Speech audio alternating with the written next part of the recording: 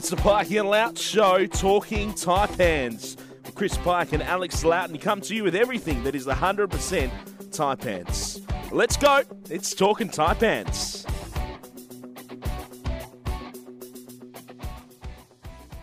Hello and welcome to another edition of the Pikey and Loughz show. We're talking Taipans, and it's another big week we need to look forward to for the Cairns Taipans. So last week didn't go to plan. A couple more losses, and the losses have unfortunately now strung together. But two more chances this weekend in round 4 of the NBL, both at home, both against the winless New Zealand Breakers. So let's hope it's a chance for the Snakes to get up and running. We've got a very special guest on this week's show.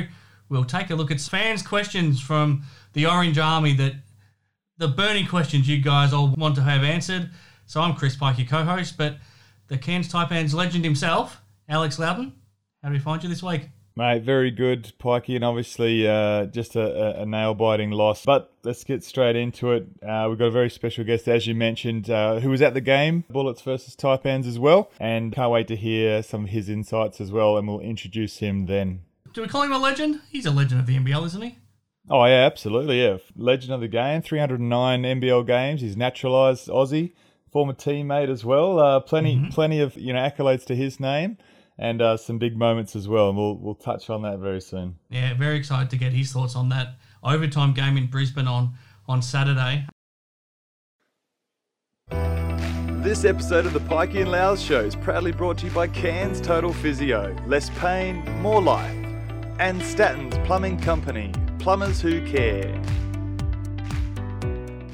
There was 2 games back in round 3 for the Taipans, Loughz. We were looking forward to them on our show last week. We were looking at the fact that the Taipans were 1-3. It was a chance to square the ledger with 2 more games, but it went the other way. Thursday night at home to the Hawks was not the game we were hoping for. 20-point loss to the Hawks. Almost bounced back on Saturday. Much better performance. The best first half of the season so far from the Taipans.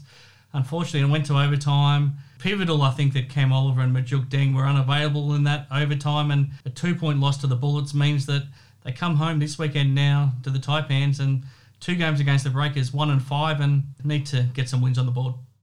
Yeah, absolutely. It's a lot of things are being exposed, I guess, at the moment.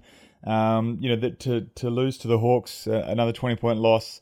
We're hoping that we'd see a bit of some progress against that team, but I think what was noticeable was a tale of sort of 2 halves again, and I guess once the energy level dropped off and it couldn't be sustained, that's when the Hawks really opened up, and they sort of did it by committee, but led by obviously Tyler at the front there. So I mean, he's been proving quite a handful, Tyler Harvey, and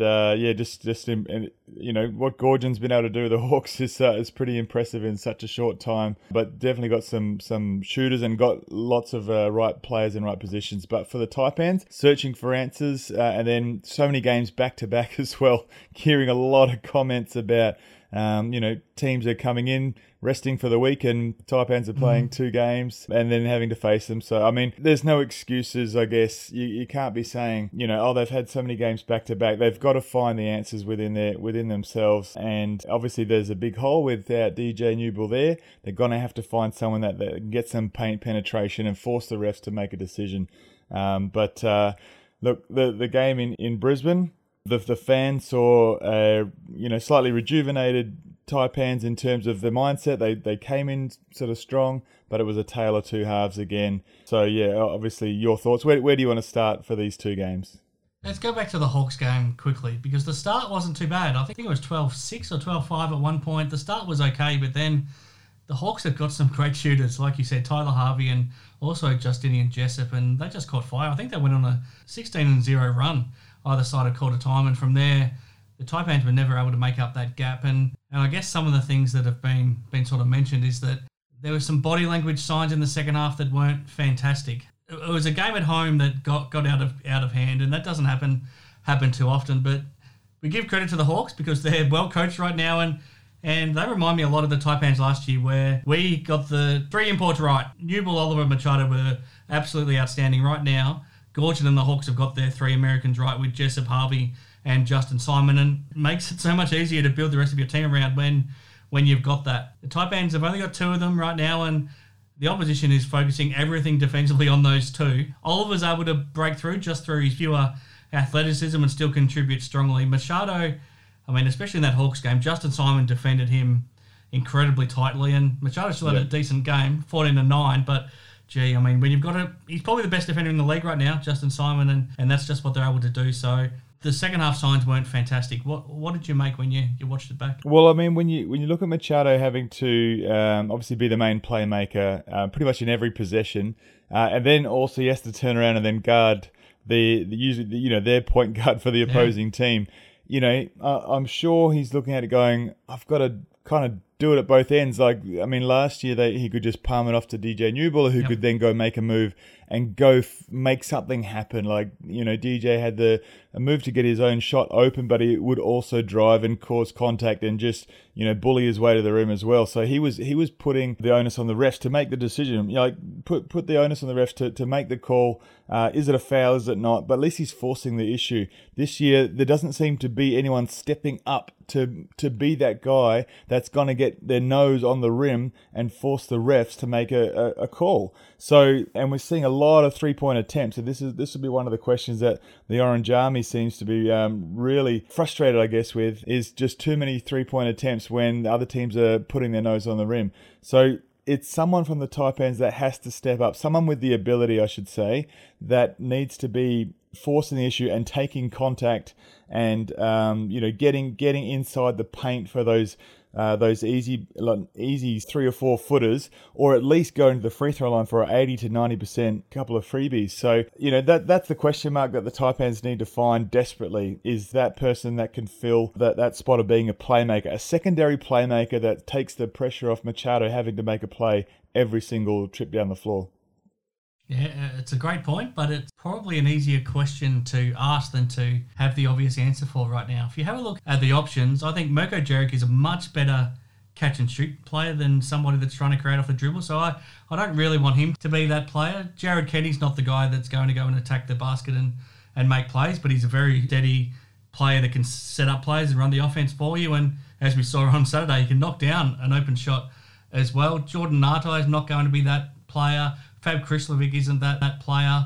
And I don't think Majuk Deng is as well. He's probably not the guy that you want dribbling the ball too much. So that means I think it's Mojave King and Kawat Noi. We've seen Kawat fall in love with the three ball. He can make the 3-point shot, but I like it when he gets aggressive and attacks the basket. And I think good things happen when he does that. And Mojave King, he just has to play aggressive when he gets on the court.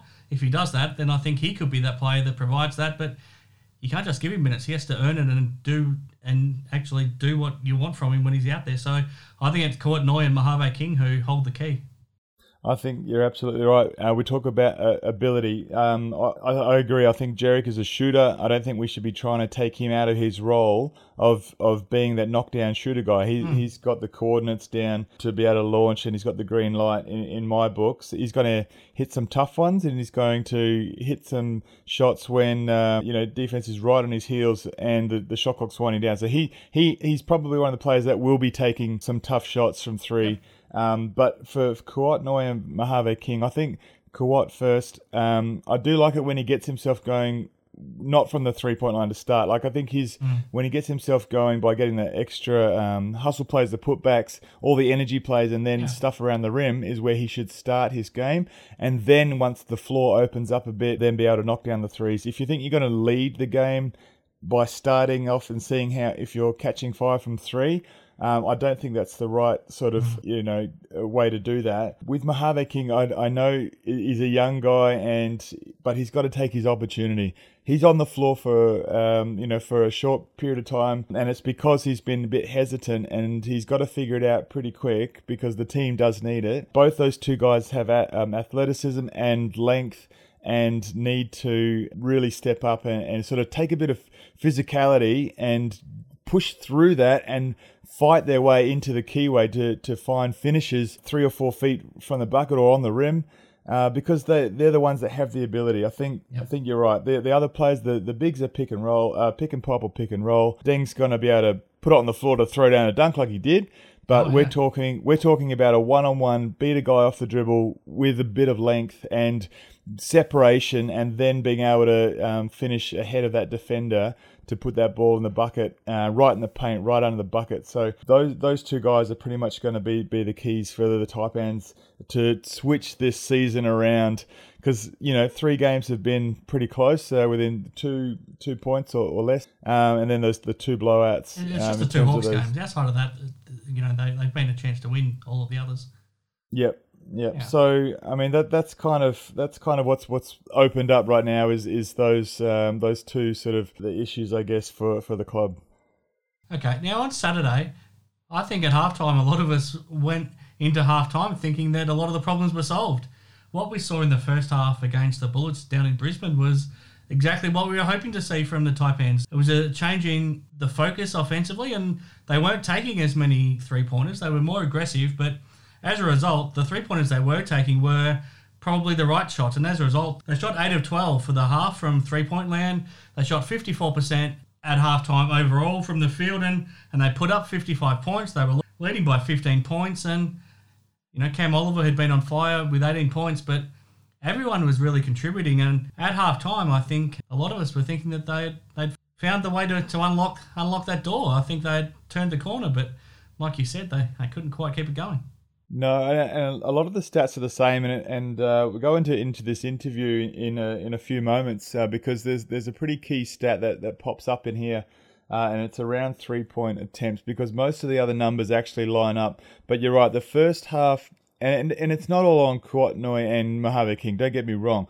But when the team played like they did against the Bullets in the first half, it was the mindset of getting buckets at the rim, points in the paint, and then from that point, establishing that bit, then the outside shots open up. That's the mindset you got to have, and that's the way to do it right, I think. You've got to establish inside and then work your way out, not the other way in. It's a very interesting stat, actually, and it's probably a good segue into our interview of the week, Pikey, if I may. Our Statton's Plumbing Company interview of the week. Take a listen. Okay, so joining me on the podcast today, a very special interview. Taipans fans will know this former player very well. He's had an incredible career, 15 points a game, 8 rebounds for his career. Won a championship in 2007. Was MVP of the Taipans club in 2009. I'm talking about none other than Dusty Reichart. Welcome to the show, Dusty. Thanks, Al, man. I appreciate you having me. Can't wait for our chat. So let's jump straight into the game. I guess that's the first thing I want to talk about, and then we can take a trip down memory lane, just follow a bit of your career path. But the game just recently against the Bullets, a huge game, overtime win to the Bullets, a heartbreaking loss for the Taipans. Was it a character win for the Bullets, or do you think the Taipans snatched defeat from the jaws of victory? What was your take being there in this arena at Brisbane? Definitely Bullets were lucky to get away with that one. I thought the Taipans were in control the whole game. Then Cam Oliver fouled out, and then you could just see the momentum kind of turn. Definitely the Bullets stole that one from the Taipans. I think it was definitely within the grasp of the Taipans to win that game, but especially when Machado's there. He's such a floor general, can control that game. He's such a great point guard to watch. And he missed a couple shots. I think he missed a game winner, a game tire down the stretch, but he hit some big ones as well. But losing Cam Oliver, I think that was the game changer for the Taipans, unfortunately. Yeah, absolutely. And I'm looking at the stats, and there's a lot of things they're pretty much the same in a lot of ways. So 3-point percentages were 34, Taipans 33, the Bullets, 54% from 2-point land for the Taipans, 55% the Bullets. You kind of look, all these stats sort of seem similar, except the Taipans they shot 44 3-pointers versus the Bullets, 27 3-points. They're getting up a lot of 3-point attempts. And it's maybe taking them away from driving in, getting paint penetration, actually forcing the refs to make a decision. Because a lot of the fans are saying, it was the foul count, it was the refs, but they're not putting the question to the refs by, drawing that contact. They're just shooting a lot of 3-point attempts. How do you see that game from that perspective? I think that's spot on, Al. One thing I've noticed this year compared to last year is DJ Newbill is missed. Because he was that guy that gave you that attack into the rim and put that pressure on the refs. It didn't seem like they had a guy. They were easy to settle 3-pointer. Even Cam Oliver, he was settling for some threes as well. So I think that guy has definitely missed like a DJ Newbill, but you definitely got to attack the rim. And as you would know, you got to put the if it's a question mark, you got to put it on the refs. You've got to put that pressure to make that call. Are they gonna make the call? If you don't know, you're just not attacking. So they've been settling for 3-pointers, which can work, and you live and die by the three. But unfortunately, they died by the three and didn't get to the rim and to the foul line that often. Yeah, absolutely. And I know Machado, like the starting five for the Taipans, they are playing heavy minutes, so heavy rotation, so 30 to 35 minutes a game. There doesn't seem to be that second wave of that person that's able to really make things happening in the key and, like you said, get to the free throw line and make the play. Scotty Machado can't do it at both ends, where he's usually given the defensive assignment of the opposing team's best player, but there needs to be that second person that can attack. So are we seeing the full effect now that DJ Newbill of his absence? Is that sort of one of the biggest issues of the Taipans being 1-5 this season? I personally think so. I haven't seen too many of the games, to be honest with you. The first full game I saw was against the Bullets, but it was just evident. It was like DJ just gave him that extra. Not only did he give you that rim pressure and attack, he gave you the complete guard combo. And they're missing that kind of guy now. And plus his energy. He brought that energy that I don't think anyone's really stepped up in that role yet. I thought the young fellow Mo King would be kind of slotting into that role, but he didn't get much playing time the other night. Definitely got a lot of potential there. But I think one of the younger guys has got to step up. Is it Marco? I can't pronounce his last name. Marco Jeric. I love his intensity. I love that he goes. Sometimes he can go a little bit of, shot selection is a bit questionable from my view. But then if he makes it, it could be a game changer. So I do like his energy, and I think some of the younger guys do got to step up. Big Nate's getting older, but they do need someone. I think it's right for anyone to take. You're 1-4, 1-5. Someone's got to step up and try to fill those shoes. Yeah, absolutely. In my opinion. Absolutely. And we saw Mojave King in the preseason. He did deliver he did fill the void that Newbill left. We saw some really promising signs, and everyone's thinking, okay, here we go. This is going to be awesome. He has been a bit shy since the actual season started, and I've seen some plays where he's had it in trans, which would be his bread and butter, is attacking in trans. And he didn't take the opportunity, pulled it out. It was a one-on-one opportunity, basically. If he really took it, he pulled it out and sort of hand off to run the play. And like you said, 1-5, there's no time to be questioning, what happens next. You've got to actually take those opportunities. And I guess we're not actually seeing him take those opportunities when he's given them. And then now in this game, only 2 minutes and, not much effect at all in the game, we're starting to see him slip a bit behind. So, an 18-year-old is a lot to ask, but a lot of other teams are loading up with their next star and they're delivering. So is it a question of just grabbing the bull by the horns and just going for it with not with reckless abandon, but is that you just have to make it happen? I think so. I think I know both. You're not at that level. You're not an NBL squad unless you've got the confidence from the coaching staff and the ability. He's definitely got there. So when you get out there, my biggest pet peeve with young kids when I was playing, I don't know if you had the same, but when you're on the court for a reason. Don't hesitate to shoot. If you're open, shoot it. I think the worst thing you can do as a young kid getting playing time is just be hesitant. Get it to a senior player. You're out there for a reason. Have confidence. If you're open, pull the trigger. Mo King, he's got the athletic ability. He's young, but he's out there for a reason. Coaches believe in him, and he's got the ability. Take the opportunity, young kid. It's you're not young. You're out there. You're just as good. You're just as talented. Probably the most athletic guy on the team. Yep. Take the bull by the horns and make your own way. That's how I see it.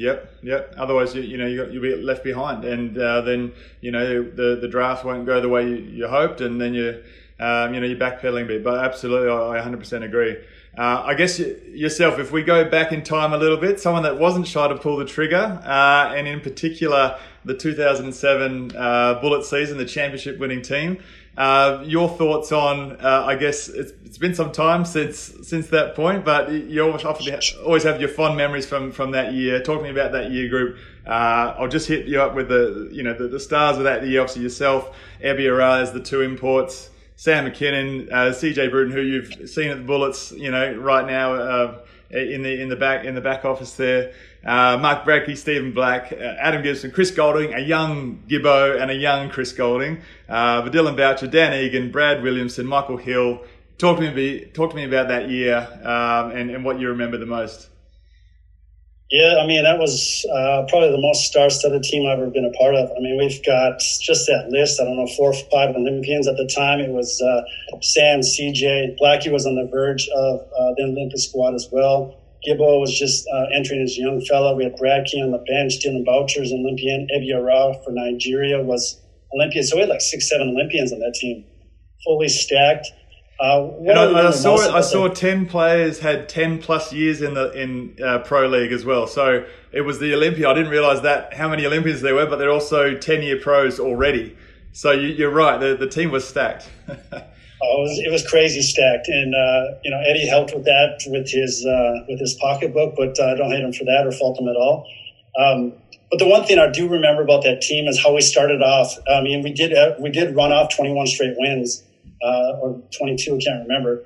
We started off the season terribly. We were like 2-3 or 3-3. And I remember playing the Sydney Kings, and we lost to the Kings. And I look over on the sideline, and Joey's kind of going like this, and how is this possible? What went through his head, right? Yeah. He's probably thinking, man, I spent so much money on this team. We've got all these guys. How can I make the chemistry work? And I just remember that moment. I'm thinking, man, we've got a squad, but what's happening? Nothing was just gelling. But from that point on, we made a run, and we just went on a hell of a run. Guys started being cohesive, working, putting their egos to the side. Guys that were scorers and leading, like myself, CJ, Sam, we're all other teams when we come in. Leading scorers, probably the main scoring option, all had to sit back, especially CJ. He took a really, back seat to most of the guys on that team. Averaged 14 a game, where he's typically averaging 20 plus in the league. So a lot of guys put their ego to the side, and it was a fun ride. It was a fun ride. Wow. So egos aside and sacrifice for the team. And then the fueling of the fire was the wins kept piling up and momentum hit and you went on a tear. That's a great story. And then Joey Wright, I'm sure at the end of it went from this to just this. Like what was his progression, I guess, as a coach through that year? How did he handle the rest of that down part and then turn that momentum? How did he handle that? Yeah, good question. You know one thing about that team that we did have is everybody held each other accountable. As one of the only teams, you always have with the Taipans, let's say take the years I was there, Dave Arnfield was always there trying to make the players, and Fernie wanted the players to make each other accountable. And it's always tough in that situation if you don't have a couple alpha dogs that everyone respects. And it's like we had Sam, we had CJ, we had Mark Bradkey. We had guys that were proven. So when they were holding each other accountable, I mean, it was just, they were proven, right? Yeah, they were proven Olympian, Australian, basketball, pretty much gods. Yeah. So when they said something, you just, yes, okay. And we just held each other accountable. And that was the beauty of it. It was, if someone's head got too big because they're the player of the week, the 30-point game, next day at practice, it was on. And it was just good. Cohesiveness, guys battled each other at practice. It was unlike any atmosphere I've ever been a part of. And that's why we won. Yeah. It was just guys got along and didn't really take it too seriously winning if we won. Yeah. We just had the confidence. Let's say there was fighting at practice, which I'm sure there was in the heat of the moment, and guys, chippy and all that stuff. Is that a good thing? Is that what you need for a successful team? Is to have that chippiness and have that edginess to just battle it out on the practice floor, and knowing that there might be a few punches thrown, but the end result is a lot more battle hardened team. Oh man, 100%. Even with the Taipans, we were there. We had some battles at practice as well, and they weren't pretty. But that's the beauty of sport, man. It's you want to go across that white line. They say white line fever, but you got to go across there and battle. If you don't push each other in practice, how are you going to enjoy those games when you're down by 10, or if you're up? It's the fourth quarter and you need to find that second, third win. The best teams I ever played on, we battled the second team at practice, and most often than not, the second team would whoop up on us. They were better than us in practice, and they let us know. Yeah. And it was no different with that Bullets team. The second squad, the young, cocky, Chris Goulding, Adam Gibson, Brad Williamson, they weren't short of a mouth on them. And they let you know. They let you know when they beat them. And the greatest thing about it is if you're a WWF or WE fan, back in the day, the wrestling belt. Yeah. We had a belt that would go up at the end, one end on top of the scoreboard. So if one team won, they grabbed the belt, walked around. It was a bit of like strutting their stuff. Yeah. It was a bit of rubbing it in, and it would reset every game. Yeah. And took it seriously, and it was competitive. But at the end of the game, we had a bit of, it was a bit of banter in his locker room, and it kept things lively and fresh. Yep, great. And I guess if I fast forward to a year that we shared together, we didn't quite get it done, but in my view, if not the most successful Taipans team, because of a grand final win on the back of a Ron Dorsey triple, it sends us into an overtime. But that team in 2010-11, I honestly remember this, is that we had a losing record, but finished third behind second place Townsville Crocs. But then going on that tear, we had a moment a little bit before the end of the season where we're like, are we gonna, what are we gonna do here? We got one more push, and we went on a tear to finish out the season. Still managed to get third, and then obviously beat Townsville, who had the higher seed, and then end up playing New Zealand in the grand final to win at home as well in a 3-game grand final series. But that team there, do you remember much from the group that we had? And obviously we still had the battles as well, but that was a fun year and a great way to finish. Yeah, I agree. That was, the type, we came short. We didn't win the championship. We came close, a game up. But from a team perspective, the guys getting along, from the imports, I love that team. That was one of the funnest teams to be on. And what I remember is, like you said, we kind of had a losing season. We were 50-50. And I thought, what saved us was Cyclone Yassi, because Fernie used to just be like, let's go, boys, let's go. And I think we were going to actually have practice. And there was a hurricane, and the government warning was, like, everyone get out, get to shelter. And Fernie wanted to throw down practice. So they forced us to kind of get rested. Yes. And then we went on that tear, and we can thank Cyclone Yassi for that. That's my memory. Yeah, I agree. And you know what? Today is actually the 2nd of February was the day that Cyclone Yassi came through. So it is actually an anniversary of Cyclone Yassi. But I do recall that we were just exhausted. Like we battled like so much, and we were just so fatigued. We needed to press the reset button, and you're right, that did actually reset things. And then once guys are a bit more fresh, we're able to implement all the stuff that we were so disciplined in drilling that we actually took off, and it just went on and kept going into just an awesome finish that people weren't expecting in a year following the GFC kind of trail end. So it's a pretty amazing year, really. You weren't there the year before, but it was just amazing how we got there. We brought in some new players like yourself, but the year before, which was, Cairns come from the Ashes. We were at the is it Earlville or Stock? One of the shopping centers, giving away free tickets. Couldn't give away free tickets, right? And then next year, we're in a grand final, and then Dorsey, that game against New Zealand when he hit that crazy off-balance 3. Yeah. Best game I've ever been a part of. Just electricity at the Cairns Convention Center has never been matched in my lifetime. Yeah. And that was one of the beauty things about playing in Cairns, was just when things were going, the community really got behind you, and that atmosphere. You could play, like in Brisbane, we had the best team, arguably, second or first best team all time. We went on a tear in 2007. But Brisbane Convention Center was dead. We didn't have any electricity, and it was terrible to play in front of. Wow. But Cairns, man, we were at 500.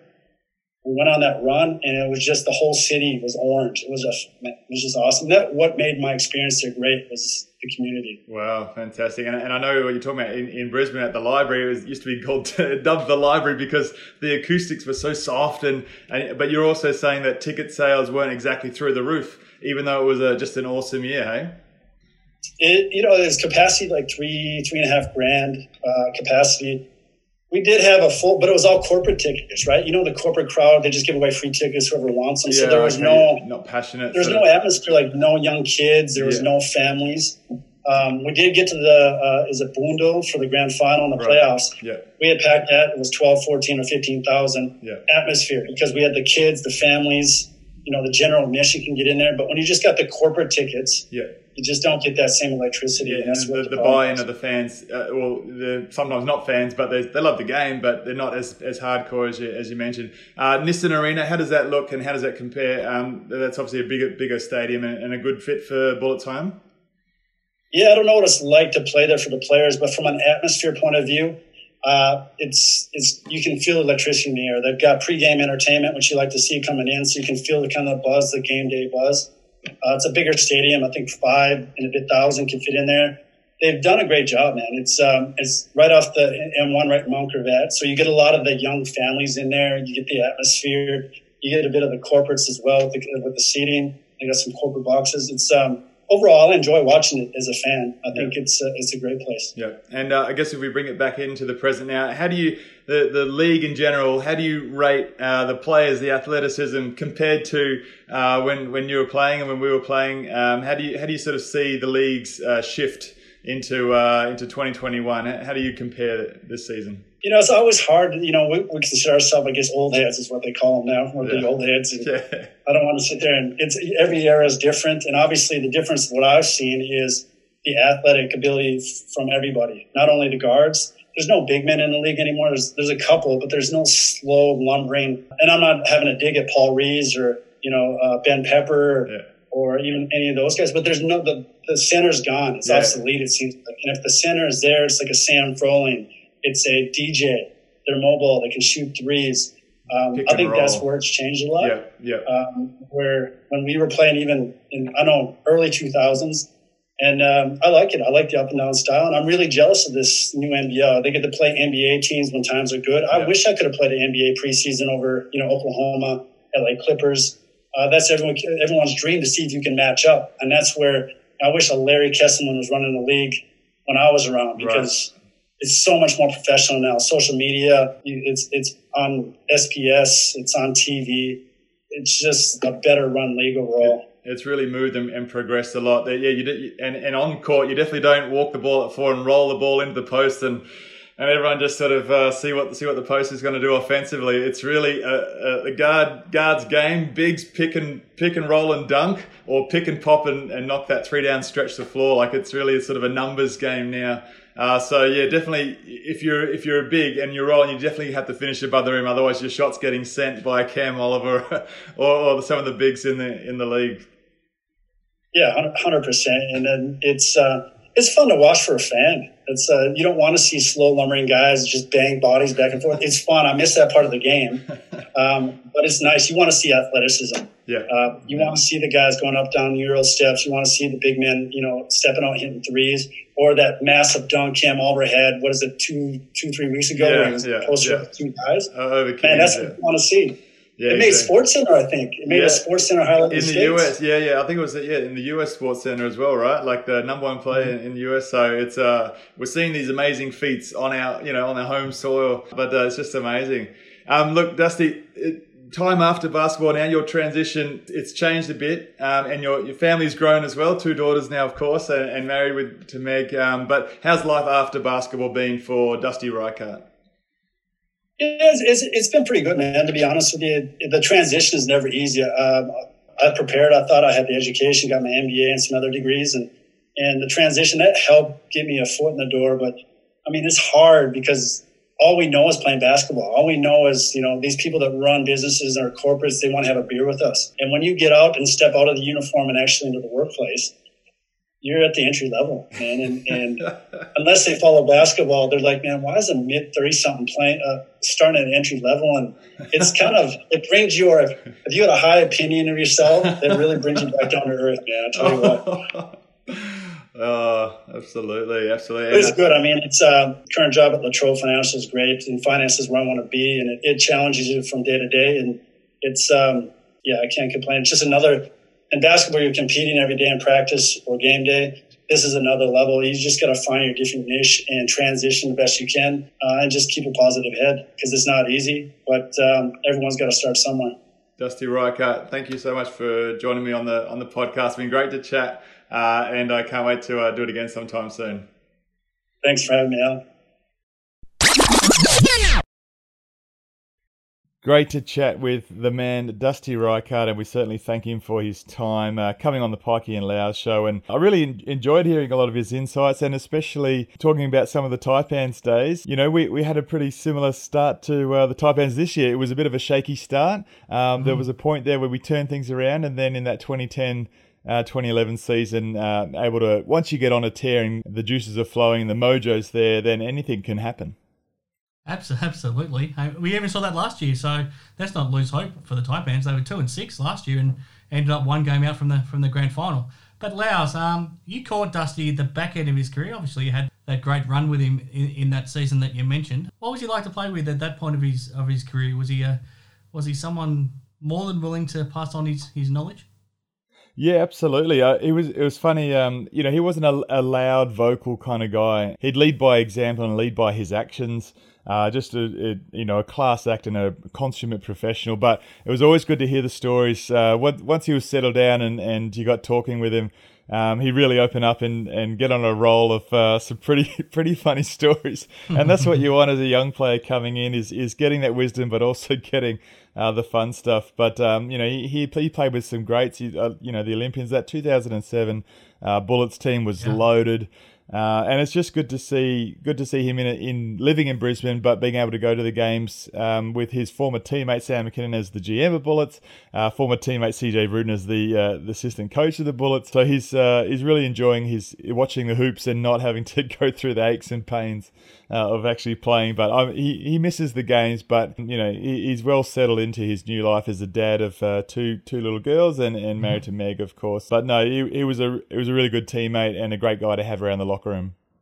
Great to hear his insights, probably from an outsider's perspective about the Taipans as well and the things that he pointed out. Did he make you think a little bit differently about the way this Taipans team is playing, just to get that fresh perspective?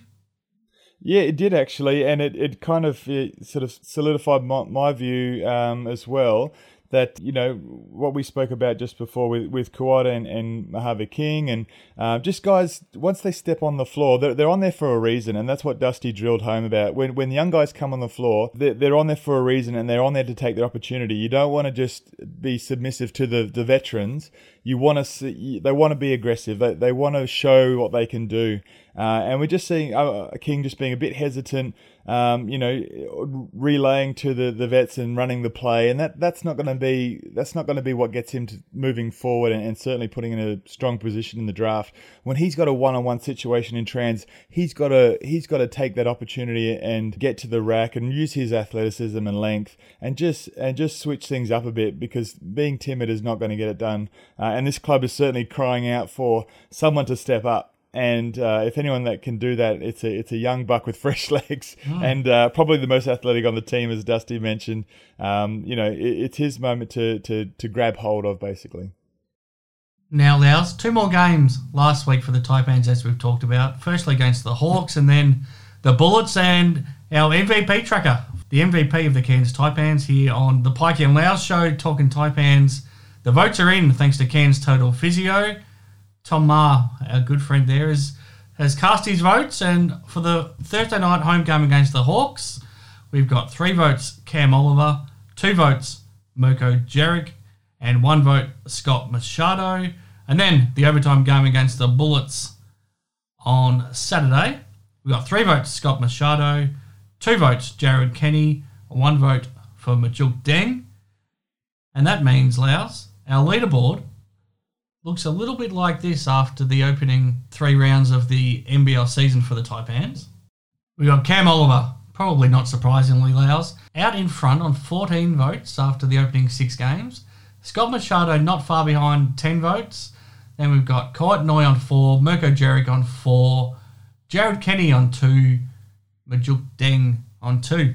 Look forward to adding 2 more games against the Breakers to that next weekend, Loughz, as we keep moving on this week's show. Now, a couple more things I want to get your thoughts on about the overtime game in Brisbane. Majuk Deng and Cam Oliver, they had big games. They combined 36 points, 14 rebounds. They both shot the ball pretty well. I think they combined 14 of 22 from the field, but neither of them there in overtime because they had fouled out. Yeah. How much of an impact did that have on the result? Well, it's been a bit of a theme with Oliver getting some fouls in there. A couple of games he's had early fouls, and then he's managed to maintain and keep his hands out. I think that you're going to have to expect 1 or 2 calls from the ref each game that you can't control that might be iffy, purely because the big often gets the foul called on him. The big is the disadvantage. Because the guard will often get the way of the refs. The guard will get the call in their favour, and the bigs are usually out of favour. And I know that from experience. Mm-hmm. So you have to chalk up 1 or 2 fouls automatically as a given. Can't control it. You were there, but you weren't there or something, and the refs have sided with the guards. It's the fouls that you can control, the reaching in fouls, and the ones that you don't need. I think for me, I could quantify a bad, dumb foul, let's say. Let's call it, I don't want to call it a dumb foul, but it's not a smart foul when you just reach in and give away a foul. I could quantify that as worth about 6 to 8 points, because you'd be sitting down for 5 minutes, let's say, 5 to 10 minutes per unsmart foul. And then your ability as a player in your position, like Cam Oliver as a starter, he's 35 minutes a game. If he has to sit out for 5 to 10 minutes, that's all that rim protection gone for that amount of time. It's almost easy picking sometimes for their top players to then have out the second 5 that comes into the game from the Taipans. They're going to have their limitations. They don't have the athletic ability of Oliver, so they're going to put on buckets. So I would quantify each unsmart foul as worth about 6 to 8 points to the opposition. So if you think about it like that, keep your hands out, and then you can stay in the game longer. Then those sorts of things don't come into play like they have in this overtime game. Sitting down with 5 fouls, you want to have a few up your sleeve for sure. So it's quite a discipline thing, and it's understanding. It's just not worth reaching in, especially the reaching in fouls are not smart, and they don't help, and it's just lazy. You've got to put your body in the position as best you can, get your feet right, and that 1 or 2 fouls are going to just happen naturally, and you've got, that third foul is when you really got to put the brakes on. But when you reach in and, a couple of times, and then there's 2 fouls and you're sitting close to 4 or 5, it's really danger signs. So that's a habit that has to change. And it happened obviously for Deng as well. And you're right, that changed the course of the game, didn't it? The Bullets got their tails up. They could sense the momentum shift. They started attacking more. They started getting to the line more. And it turned the tables for the Bullets in that game. On a more positive note, how huge were the 2 threes from Jared Kenny? One to force the overtime in the first place, and then one early in overtime. And then there was 2 massive shots from Scott Machado to level scores up twice late in overtime, even though the Bullets still then had the last play and Vic Law finished it. But, those were some massive shots by JK and Machado. Well, and they came off penetration and drawing to getting into the paint and then finding the open player, rather than, just passing around the horn and jacking threes. There was that movement in, and it drew, like I said, drew the defenders in, and that's when you get your open threes, and they knocked it out. To Kenny's credit, he splashed it in crucial part of the game, and then even Machado's one, I remember he dished it out, got out to the 3-point line to reposition himself, and then the ball came back to him, it found him, but it came off that movement, and that's what was they go away from during the game, and that's what's been so frustrating for a lot of the fans. But no, huge buckets, huge threes down the stretch. Like I said, the stats, there's not much in it. Like, I know they're staring down 1 and 5. But it's just a slight change that they need to change that mindset. And these games can be flipped around into their favour, and then all of a sudden no one's asking questions. No one's saying, where's all the leadership? Where's the wins? Where's all this and that? It can change just like that. Okay, Loughz, why don't we get to the Orange Army and some of their burning questions? What are some of the questions they've raised about the Taipans that you might like to touch on and try to give some answers to? Yeah, absolutely. Look, the Orange Army obviously frustrated, and that can often veer off into tangents of outbursts and things on the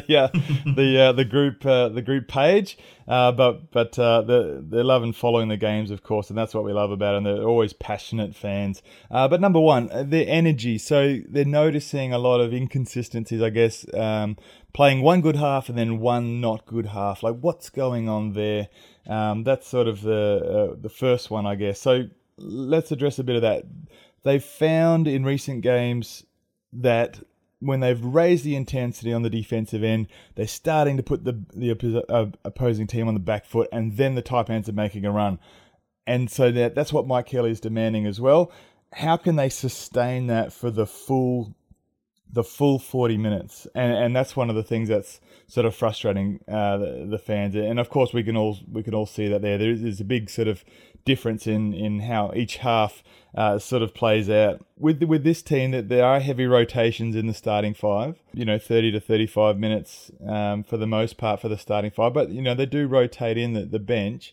But just the way Mike Kelly is rotating these players, the bench is not quite giving him as much confidence to keep the game rolling as the starters. Now, some of those combinations that come off the bench are actually probably better defensive combinations than some of the starters together. So often when Fab and even Blagojevic comes on, there's actually a pretty fresh sort of a group that really lifts the intensity. But that as a whole, the team can't sustain that effort for the full game. So they're trying to find how they can do that. Now, we spoke about it before. Machado can't be the only playmaker every time and then defend at a high level, in terms of that high energy defense that we're talking about. So what they need to find is that offensive player that can share the load of getting the ball on the hoop, getting the ball on the rim, and just giving Machado a bit of a rest. So that's the first thing, is balancing out that offensive attack so Machado doesn't have to do everything. That's probably the number one thing that's hard to do, is in terms of maintaining that defensive energy. Do you agree with that kind of sentiment? With the way the rotations are, is that defense actually sustainable for a full game? Well, it has to be. But so far we haven't seen it happen for anywhere close to 4 quarters, have we? We saw it the second half against Melbourne. We saw it maybe the first 7 minutes against the Hawks, and at times against the Bullets.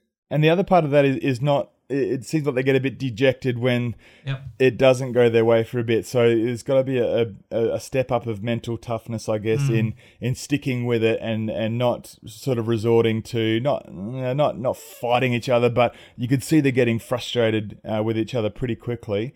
That takes a bit of discipline. That certainly takes a bit of discipline and leadership to keep everyone together and say, next play, we've got this. Next play, let's move on. Let's pick up that rotation there. Let's keep talking there, guys. Stay positive. Let's go. So there's a bit of... It's interesting because we've talked about who needs to step up and be more aggressive offensively, but at the defensive end, does somebody just have to take the bull by the horns and be the leader defensively? I don't know who it is, and maybe you can think of someone who it should be, but DJ Newber was that person last season. We can't keep harping back to him. He's not here. We can't just keep blaming everything on him not being here. But does somebody need to become the defensive leader of this group? Because, as you said, it can't be Machado because he's just doing everything. And, Cam Oliver's the sort of defender that can come in and block shots from nowhere, but maybe he's not a consistent defender. Does somebody need to become the leader defensively to set the tone? Well, I think so. I think DJ Newber was just a luxury now that the Taipans are missing so dearly. So at the defensive end, he would have the number one assignment. And so who has the ability and the maturity, I guess? Kawat Noi and Mojave King don't quite have that battle-hardened defensive maturity that can really lock in.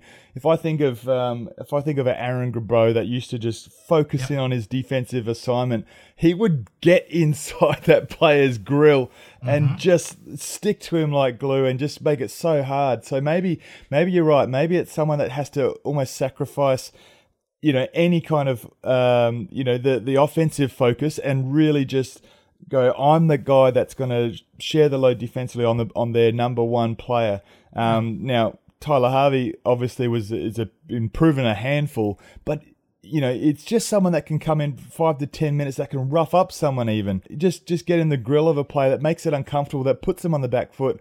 And then, Machado can guard the next player along the two-man or something like that where it's not as much of a threat. So, yeah, I think you're right. I think someone has to put their hand up defensively. Is it a Jared Kenny that's going to shoulder that kind of workload? I think that it's whoever it is, it's going to be a conscious decision that's like, I've got to step up and be that guy and get in the grill and just give it a try. Like, we got to do something to get in the face of the opposition rather than making it so easy in the first half. It just seems like players are getting into the game so easily, and it's just exchanging shots, and players are feeling it out too easy. There's got to be a change in mindset, certainly at that defensive point guard or guard position.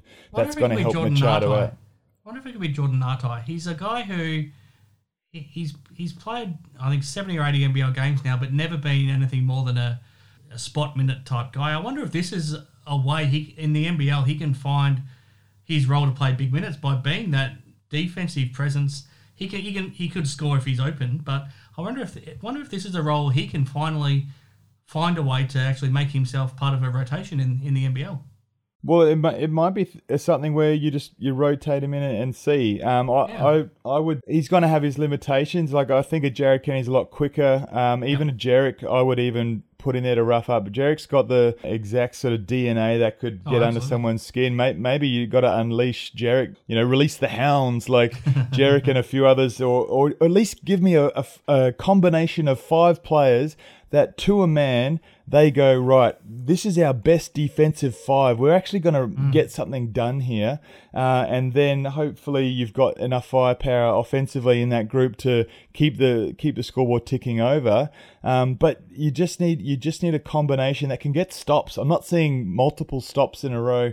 That's going to give the Taipans a sense of belief that they can slow down the bleeding if it's happening, and really, get under these shooters that are coming in and just knocking threes down at a high rate, at a high clip. So yeah, there's definitely some looking in the mirror kind of situations going on, and finding that offensive threats as we spoke about, and then finding that defensive stopper or a defensive combination of 5 that's going to get it done. Someone just needs to get it done. A group needs to get it done, and they've got to make a conscious decision. They're going to be well rested after this, this game on the weekend, and that'll do them wonders, I have no doubt. And hopefully they can sort of put a good couple of games together against a back-to-back games against New Zealand. From the Orange Army? I will. I'll jump into the second burning one. The refs are this, the refs are that. The bloody refs made all the bad calls for the Taipans, and then others will chime in and say it wasn't the refs. It was our shooting from outside, all this stuff. The big point with Dusty in that interview was this: the number of threes getting taken. More than 10, it was 44 threes to 27. So 17 more threes attempted. Now, what that means is that 17 times you're not taking it into the keyway to force the refs to make a decision. 17 times you're taking the decision out of the refs. The refs don't have to do anything when you jack up a 3. So when the opposing team, the Bullets, when they're attacking, they not only went to the rim, went to the rack, and were able to finish maybe at 50% anyway. But when they were fouled, they were going to the free throw line for 90% finish, shooting from the stripe. So it twofold. One, you get in there and you force the refs to make a call. Then you're heading to a really high percentage free shots. If you don't go in there, then you're just throwing away easy money. So when it's a game as tight as it was, going to overtime and then eventually 105 to 103, you look back, all the shooting percentages are the same. 35% from 3, 54% from 2-point land. Both teams shot that at that. The only difference then is the number of threes taken, and it's just not the right balance. They started the first half inside and then worked their way out. In the second half, they dropped the bundle, they fouled, and the Taipans shot more threes than the opposition. And it just killed their whole sort of momentum. I thought they still held their body language pretty good for the game because it was such a tight game. But to blow us 15-point lead, I think that's snatching defeat from the jaws of victory rather than saying it was a Bullets character win. But the refs, I don't think were the problem. There's always going to be one or two calls that don't go your way, unavoidable or whatever, but that certainly didn't control the real story of this game. I agree. I got one more burning sort of question from the fans, from the Orange Army, and it's on Mojave King and what can he do? Should he be getting more time?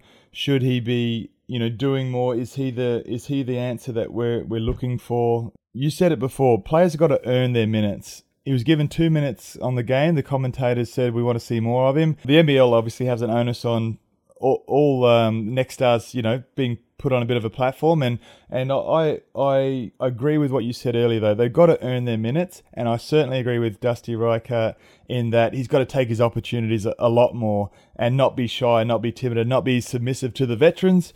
Because I think Scotty Machado and Cam Oliver would command a big presence. They're stars. They're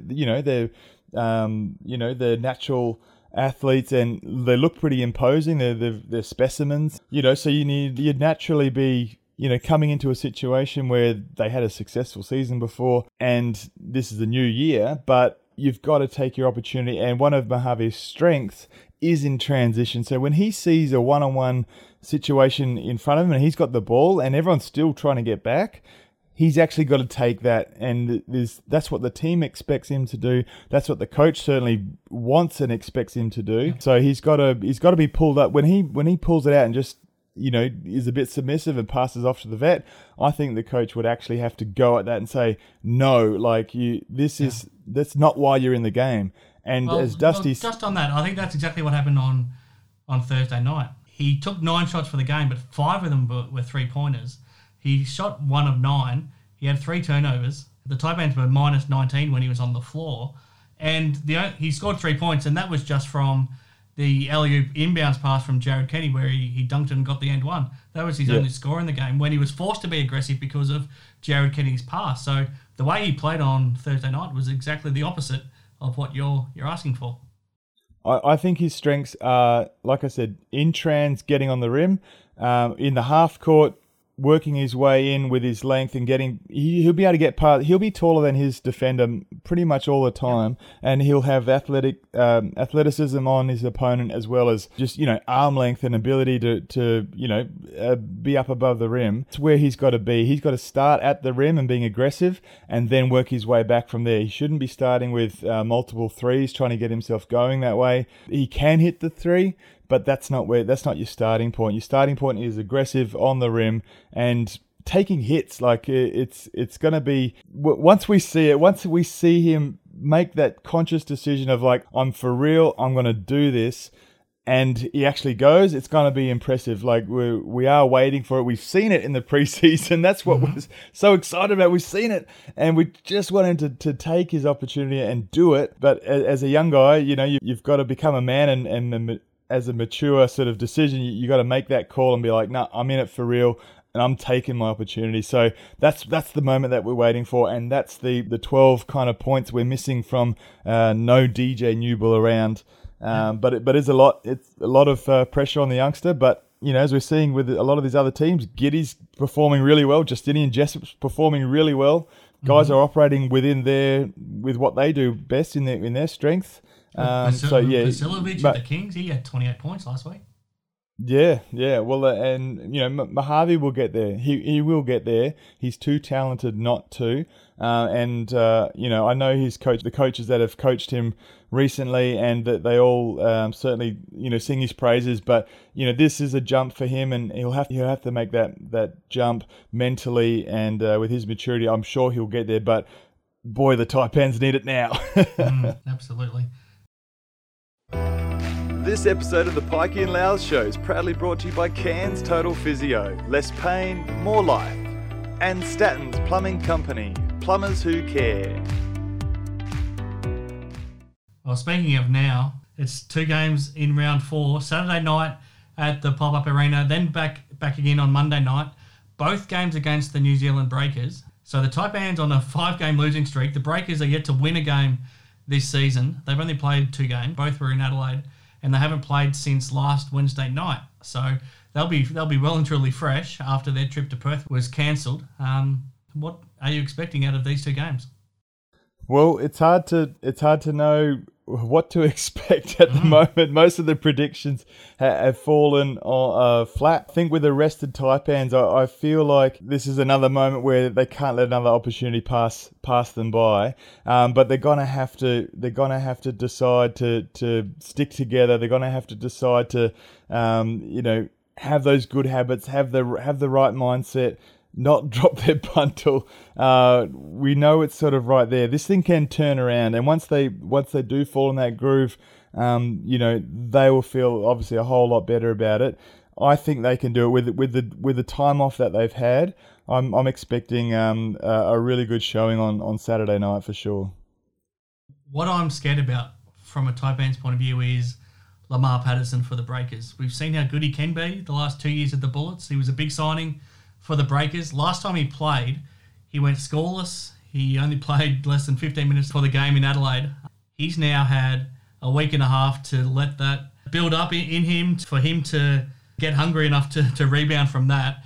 And to be honest, I think these two games against the Taipans will determine if he stays at the Breakers or not this season. I think it's probably that terminal if he has two more bad games. So we just can't let him catch fire. And certainly with COVID, you need to prepare more in advance. So I'd say that there's already someone waiting in the wings. But potentially, when you awaken a bear who's been in hibernation for a while, he's going to come out swinging. And I think you're right. I think Lamar Patterson will have a point to prove for these two games. Whether that means he goes a bit more individual, maybe he gets his allotment of points, but then starves the rest of the team with that team play. We'll wait and see. I'm not sure if he has a good handle on his health and fitness when no one's around in the off season, where it's it's easy to be by yourself and call it a day and just get up some shots. The real hard work and getting yourself in game shape. I think he's probably more in the routine of the mindset that he'll get into game shape from mid-season onwards, and he'll rock up in whatever fitness that he arrives in. That's happened 3 years in a row now, so I think you're on the money. But I do think it's a dire situation for him. Should he, lay an egg and score 0 and not have the impact that they're paying him for, he'll certainly be the first one on an aeroplane for sure. So a dangerous bear with a sore foot in another bear analogy. He'll be angry, and I think he'll be aggressive, and I think he's very talented. The Taipans need to stay focused. They need to get closer together as a team rather than fracture and splay, the other direction. But with a bit of time off, I think they've had a chance to lick their wounds and maybe even check themselves in the mirror as well. I mean, they need that effort and intensity that Coach Kelly's been demanding, and hopefully they can put four quarters together. You mentioned Patterson taking a lot of shots. There's not going to be many spare shots there at the Breakers this season with the Webster brothers. How many shots are you expecting them to have between them over these two games? I've been really impressed with Ty Webster. I think he's really shone for the Breakers for those couple of games, and he's it's exciting to watch. Corey's certainly going to have his fair share at the feasting table in terms of the number of attempts and things like that. So both very talented brothers, and I'm going for them to average 30 shots between them across the two games. Yeah, for sure. Without a doubt, they probably even argue about it over the dinner table like they have from when they were little kids, who was sort of scoring more. So I dare say there's a bit of a side bet between them that they can get the number of attempts up, or who can outshine the other brother. But I'm sure they're loving playing together, and I'm sure they'd love to have some wins as well. But certainly not much left for the rest of the crew, hey? No, but from a Taipans point of view, what have you heard this week? How good do you think it's been to actually have a full week's preparation? Look, I think rest would be the aim of the game for these. Separate themselves from these first 6 games. So you got to put it in its place, and it's hard as a coach to give that time off, knowing that there's so much work to be done. But sometimes less is more, and I think that'll be the mantra for this week, heading into such a big doubleheader for them. This is game 6 and 7 at home. So this is crucial before the last home game before going into the bubble. So it's such a big weekend and a lot at stake for the boys. Well, I think we've covered a lot of ground again here on the Pikey and Loughz show. Loughz, it's not always fun when you're on a losing slide to dissect it all, but we've tried to hopefully find some answers and to provide some answers to some of the fans' questions as well. We know that it can be frustrating when you're the supporter of a team that's losing, so hopefully we've tried to provide you some insight and also some hope moving forward into these 2 games against the New Zealand Breakers this weekend. Make sure you get out there and support the Taipans still. Saturday night and Monday night. We don't know how many more home games we've got to look forward to, so make the most of them while the team is in town. Big thank you to Dusty Reichart. It's always fun hearing ex-teammates catch up, and that was no different, Loughz. So I really enjoyed that conversation you had with Dusty. Really enjoyed all of your insights once again. It was a pleasure to spend this hour with you again, Loughz. I'll sign off. I'm Chris Pike and leave you with the Taipans legend, Alex Loughton. Mate, this season can turn on a dime. We've seen it before and we'll see it again. The boys will come together and always worth backing the lads. Never doubt them that they can make this thing turn around and right the ship. And once they get a wet sail, they'll be coming home strong. So look out for the point where they go on a tear. Let's hope that it happens this Saturday night.